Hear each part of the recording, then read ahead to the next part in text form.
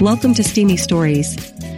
This daily podcast features the best developing authors of love stories, along with exotic journals of passionate and explicit human interaction. Our curators have selected stories each day, bringing a diverse collection of storylines. Some are historic, some are futuristic, but they all relate to the human quest of physical and emotional desires for sexual expression. We delve into the youthful discovery of sexuality. We chronicle the vast expressions of healthy affection and sex drive. We feature the creative ways that real people overcome life's adversities and limitations, and still find sexual fulfillment. And we celebrate the successes of people who restore losses in their love life and go on living in a pleasurable and generous way. Balanced sexuality is essential to healthcare for body, soul, and spirit. Subscribe to Steamy Stories podcast in your mobile apps and browsers. And now, today's story. Lost in Eros, Book 2, The Forest Part 6. By Bradenton Larry. Chapter 8. Tracking Tusha. Don scrambled down the last gravelly decline and looked frantically about for any sign of Tusha. Now that he had finally managed to come down from the area that had been separated from the river by a steep cliff face, Don found himself in a lightly forested, grassy hill country, through which the river ran rapidly. On the other side of the river, beyond a small and empty grass clearing, were more hills and a thicker forest. He, Nicole, Amy and Shalonda had followed the edge of the cliff, careful to keep an eye on the river below in case Tusha had managed to catch onto some outcropping or root. They had seen several cataracts not too big, but large enough that anyone going over them would be plunged violently underwater. The last of those little waterfalls was only a dozen meters upriver from where Don stood now, making quite a bit of noise. By the time the girls had caught up to him, Don was already moving downriver, hugging the waterside and looking frantically for evidence that Tusha had made it this far. It seemed that the river was gradually widening, and this meant that the current would ease up. So Don thought it was increasingly likely that Tusha would have been able to make it to shore. He thought he would probably find her waiting for them. He needed to remain convinced that he would find her impatient and wet. Still, not finding her at all was better than some alternatives. After about 10 minutes of his hurried chase down the river, he noticed that Nicole was trying to get his attention, calling, "Professor." Hoping she had spotted Tusha, he spun around, almost colliding with Shalonda, who had been trailing him closely. "You better come look at this," Nicole said. She was looking out into the river. With a sinking heart, Don ran back to where Nicole and Amy stood. "What is it?" There was something, or someone. Nicole trailed off, staring intently at the water. "I saw it too," Amy added. "There." Nicole pointed. Sure enough, there was someone in the water. Moreover, this person seemed to be beckoning to them. Don moved closer, actually taking a few steps into the river. The beckoner disappeared under the water, only to resurface a few meters away from Don. He could now clearly see that it was a beautiful young woman with big eyes and long straight hair of dark, emerald green. "Ah, hello," Don tried. The green-haired young woman rose up out of the water, displaying pale, perfect breasts.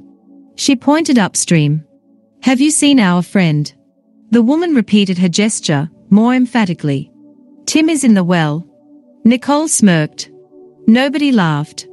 "I suppose she's saying we need to go back," Don said, stepping back on dry land. "If she were here, Tusha would say, you suppose," Amy said. She had already started heading back upriver. Once they had backtracked to almost where they had finally reached the riverside, the woman in the water got their attention by splashing water at them. When they were looking, she pointed at a small clearing on the other side of the river, or at the trees beyond the clearing. "Tusha went that way?" Don asked. The woman nodded. Without any hesitation, Don started into the water. "Hold on a second, Professor," Nicole said. When Don turned, impatience written clearly all over his face and posture, she said, "Maybe we should think about this for a minute." "What?" "I can swim across that." "Maybe," Nicole shrugged. "You don't know how fast the current is." "But, that's not what I meant. We don't know anything about that woman," she nodded toward the green-haired stranger. Maybe she's trying to lure you to a watery grave, or something. Maybe she did that to Tasha. Getting into the spirit of things, Amy said, and if Tasha got out of the river there, why didn't she stay there so we could find her? Don frowned at the girls. He knew they had good points, but he couldn't resist the conviction that Tasha could be in trouble, and he had to do whatever he could to find her. Apparently he wasn't alone, because while he paused to consider Nicole and Amy's caution, Shalonda dove into the river and began crossing it, swimming a bit clumsily while holding onto her staff. The green-haired woman watched Shalonda's progress with a smile and made no move to interfere. "Well, that's that," Don said, and promptly dove in after Shalonda. The current was strong, but not so strong that he couldn't compensate. After a couple of minutes, he was pulling himself out of the water. He smiled at Shalonda and said, "Thank you." She just grinned back at him and shook the water out of her hair. Don found himself distracted by the way her tank top clung to her fit body and luscious tits. It had been an uncommonly long time since he'd had any release, after all. Shalonda broke his distracted train of thought by bending down to help Amy out of the river. Don turned to give Nicole a hand up onto the grassy bank. Once they were all on dry land, Don looked back, asked the green-haired river maiden if she could give them any more information, but she was nowhere to be seen. Don decided to reassert some direction before the others started to succumb to the inflamed sex drive that was already making him painfully aware of the wet feminine bodies so near at hand. He said, "Okay, well, if Tasha came up here, something must have made her leave. Otherwise, as Amy pointed out, she would be here waiting for us.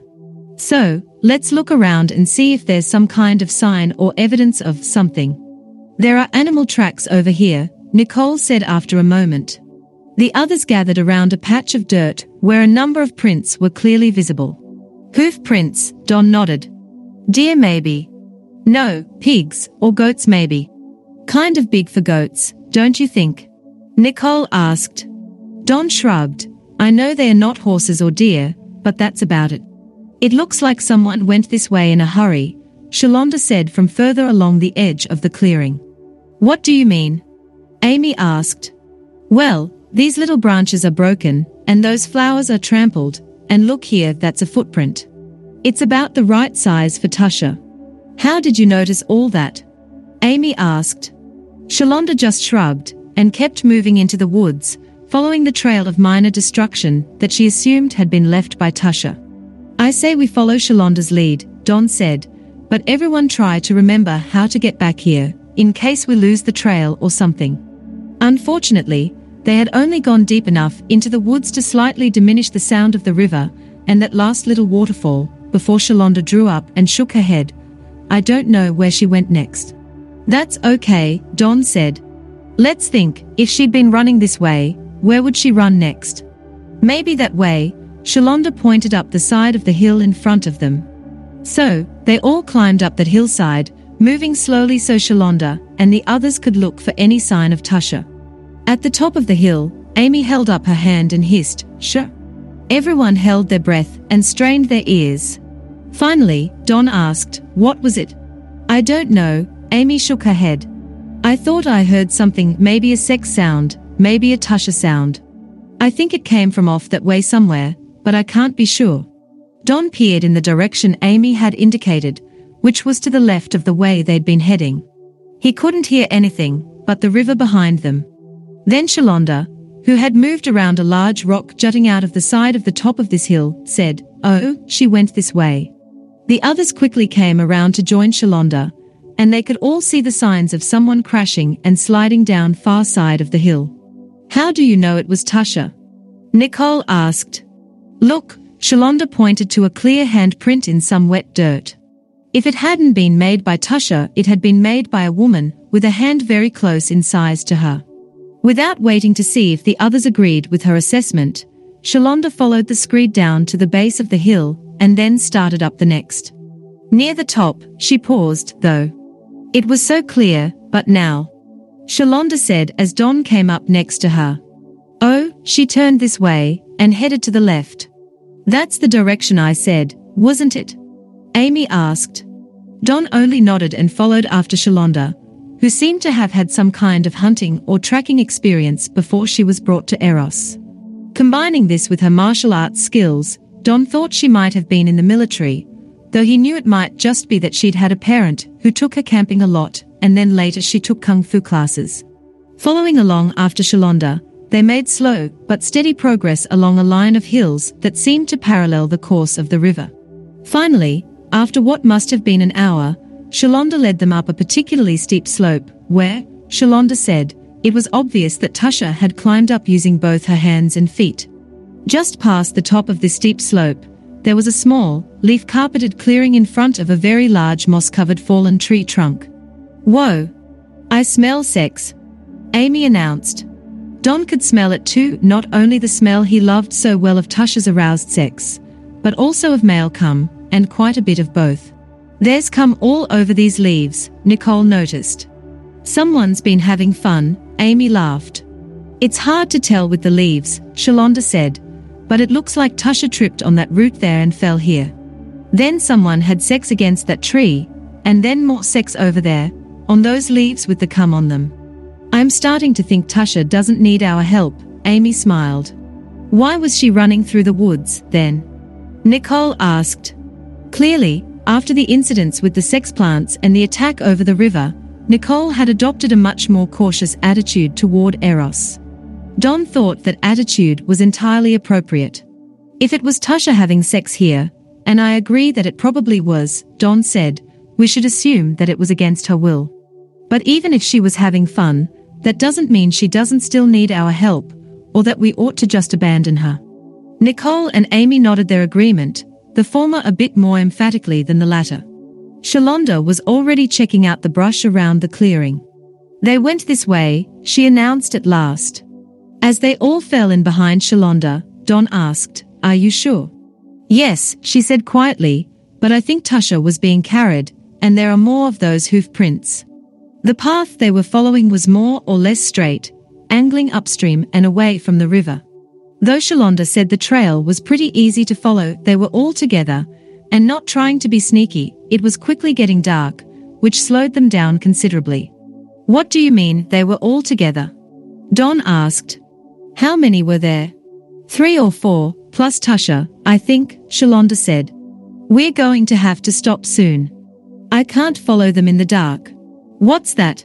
Nicole asked, pointing ahead through the trees and deep shadows. "A light?" Amy suggested. "Probably a campfire," Shalonda decided. "I can follow that in the dark." "Okay, but we need to be careful. It could be a trap," Don said. "We move slow and quiet, and nobody does anything crazy, all right?" The women nodded back at him. He was glad they all seemed to be taking this seriously. Shalonda took the lead, and the others moved behind her. Step by cautious step, the fire in the distance grew until they could make out figures near it. Shalonda led them down into and then along a low gully that kept them from seeing the fire for about 5 minutes. When she climbed quietly up the far side of the gully, she stopped when her head was just over the top edge. Don joined her, lying on the ground next to her, looking at the campfire, which was now not so distant. While it was easy for Don, Shalonda and the others to see what was going on around the campfire, those in that bright circle of light couldn't possibly see into the darkness of the forest where Don and company now spied upon them. "What are those?" Shalonda whispered in honest, open curiosity. "They look like satyrs," Don whispered back, while simultaneously gaping. There by the campfire was Tasha. She was on her hands and knees, while what looked to Don like a half-man half-goat creature was clearly fucking her vigorously from behind. There was another satyr in front of Tasha, and she was stroking its very erect cock.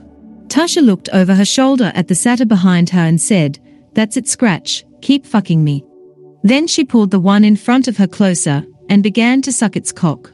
"Now that looks like fun," Amy whispered in Don's ear with a grin.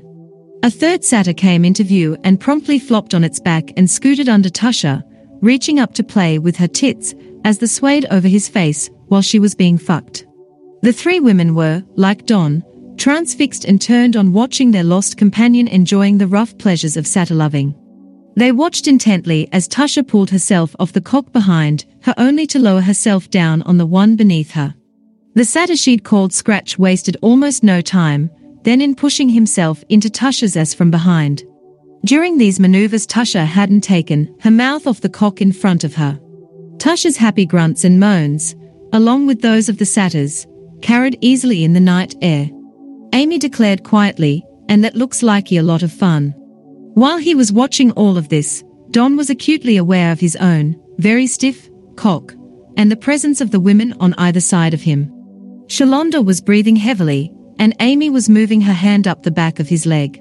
"What's it going to be, then, Professor?" Amy asked. "Do we bust in and rescue her, or just join the party?" "She might not want to be interrupted at the moment," Nicole observed quietly. "Well, someone better interrupt me soon," Amy breathed. "That does look like fun, Don," Shalonda added. Don had to admit that he had little to no interest in making the women wait much longer for sex. He thought there was a chance that Tasha might get hurt if they startled the satyrs, but he couldn't think of any way of doing that and not also giving them a chance to carry her off in the night. They did seem pretty distracted by fucking Tasha. By now Shalonda was biting Don's shoulder as she played with herself, her arm between her body and the earth, and Amy's hand was on his ass. Yes, something had to give. "Okay," Don said, "this is what we're going to do." He stopped talking then, because he hadn't heard the "we're going to do" part. He tried, "That's weird," but didn't hear that either. Then he noticed that he couldn't actually move, and that the firelit scene in front of him was rapidly fading to black. Alarmed, he tried shouting, "Hey," but not only did he hear nothing, but he was pretty sure his mouth hadn't even opened. Then, everything was black, and he thought he must be asleep. Chapter 9. Tasha's frustration. Tasha was tied up again. This time, though, she was sitting down. She was tied to a wooden frame chair with a low back. Her arms were tied together behind her, bound at the wrists to each other and the chair. Her legs were tied at the ankles, to the legs of the chair, and at the knees, to the posts that supported the ends of the arms of the chair, so that she couldn't close her thighs. Other than that, she was comparatively comfortable, particularly in relation to being tied to that damned X-cross. Beyond that, though, she actually thought her situation was much worse. Shortly after passing out on the big, red sheet and cum-covered mattress, Tasha had been dragged out of the men's quarters and been washed down, first by several buckets of cold water, and then by a pair of serving girls who must have been chosen for their lack of gentleness. Then, she had been tied down spread-eagled on the stone floor in a room off the main hall where she'd been on display earlier. She was left there overnight and well into the morning. Tasha really hadn't minded that bit, though. Once she'd gotten used to the cold stone against her back, she'd been quite content to sleep. The lack of sleep from the previous 2 nights, each of which she'd spent tied up in one way or another, as well as the exertions of her hours of sex with the men, had left her in desperate need of unconsciousness. Still, she'd awakened hours before anyone had come to check on her, and the feeling of isolation that swept over her was brutal. Tasha had never doubted that Don must be trying to find her. She expected him to burst in and rescue her at any moment. Or, at least, she had. It was becoming increasingly difficult for her not to think that something terrible had happened to Don. In her more selfish moments she feared that he might have given up on her and decided to return to the manor. More often, though, she didn't doubt his devotion to her, but worried that he might have gotten hurt or worse and couldn't get to her. Of course, the most likely scenario, she thought, was that he was looking but simply couldn't find her. In any case, the solitary confinement was ultimately lifted. She was untied, allowed to eat, and then tied to this chair, which was then hoisted up and carried into a big chamber off the main hall. This room was obviously the feast hall of the castle. 4 large, heavy tables dominated the 4 quadrants of the chamber. There were also quite a few colorful pillows and mattresses here and there. There were, at first, no sisters present, only half a dozen serving girls who were cleaning up, refilling fruit bowls, and doing various other domestic tasks. Tasha and her chair were set on a raised platform at one end of the room, and then left alone for at least an hour. Then, Daphne came into the room and walked straight up to Tasha. The leader of the sisterhood was wearing a crude metal breastplate and loincloth, and was covered in perspiration, as if she had been engaged in vigorous exercise. She had her long, black hair pulled back in a ponytail. With an expression devoid of personal interest or compassion, Daphne checked the bonds around Tasha's wrists and knees. When she was satisfied, she placed her hands on Tasha's bare thighs and leaned forward so that her face was directly in front of and very close to Tasha's own. "You put on quite a show yesterday, pup," Daphne said with contempt. "That got me wondering if you can take it as well as dish it out. Tonight we're going to put on the show, and you have to sit there and watch, just watch." Tasha realized the beautiful woman might just have discovered her Achilles heel. Since waking up in Eros, Tasha had been acutely aware of the powerfully aphrodisiac effect seeing other people having sex had upon her. Watching Don with the nymphets and then spying on people through the window and mirrors in the secret passage had, in less than an hour, demolished her resistance to sleeping with her friend. Still, she certainly didn't want to let Daphne have the upper hand, so she smiled nonchalantly and said, "Bring it on, bitch." Daphne chuckled and left her sitting there. Another hour or so passed, with Tasha sitting there alone with her chair and her thoughts, before the sisters began to come into the hall. They had left their armor and weapons behind, and were wearing much more feminine garb. Bridget was wearing a long blue skirt with slits running way up both sides, and a necklace of flowers that almost looked like a Hawaiian lei. The flowers rested on top of her impressive, full, and very naked breasts. Other women were wearing open robes, loosely belted togas, sarongs, and the like. Daphne came in later, with only the robe she'd worn the day before barely covering her tits. Her hair was loose now and fell over her shoulders. No one paid any attention to Tasha, but proceeded to eat, drink and be merry. Judging from what she could overhear, most of the conversation going on centered on fighting and physical training. Apparently the women spent a large portion of each day working out and practicing with their weapons. Tasha thought that Don and Shalonda would have their hands full fighting these women. Of course, given the filling nature of the fruit they were eating and the stimulating qualities of the XYZ they were drinking as water and eating with the fruit, it didn't take long before sex was breaking out all around the room. Tasha watched as, off to her right, a blonde woman carried on joking with her friends across the table while a woman with short brown hair lowered her face to the blonde's breasts and ran her hand up between her thighs. Just a short distance down that table, the big, freckled redhead, who had licked Tasha's cheek her first day here, was sitting up on the edge of the table with her strong thighs spread, as another woman bent down to go down on her pussy. The redhead held the woman's head in place with one hand while pinching and twisting her own nipples with the other. On Tasha's left, a particularly attractive pair of Amazons were making out passionately, naked breasts pressed together, and muscular arms straining as they reached down to play with each other against the hard surface of the bench they straddled. Beyond them, Bridget sat with her back to the table, and a warrior woman on either side of her. Tasha watched intently as the two women kissed and sucked on Bridget's breasts and worked their hands up under her skirt. Then she noticed that Bridget was watching her in turn and smiling mischievously. Tasha felt her cheeks burning with embarrassment and excitement. Her pulse was already racing a bit, and she could feel the wetness and heat of her pussy. In another 15 minutes it seemed that there was nowhere she could turn her gaze and avoid seeing these women in some sexual act. Now there were women writhing on the floor around her, locked in 69s or twisting in muscular, feminine daisy chains. The aroma of womanly arousal filled the air.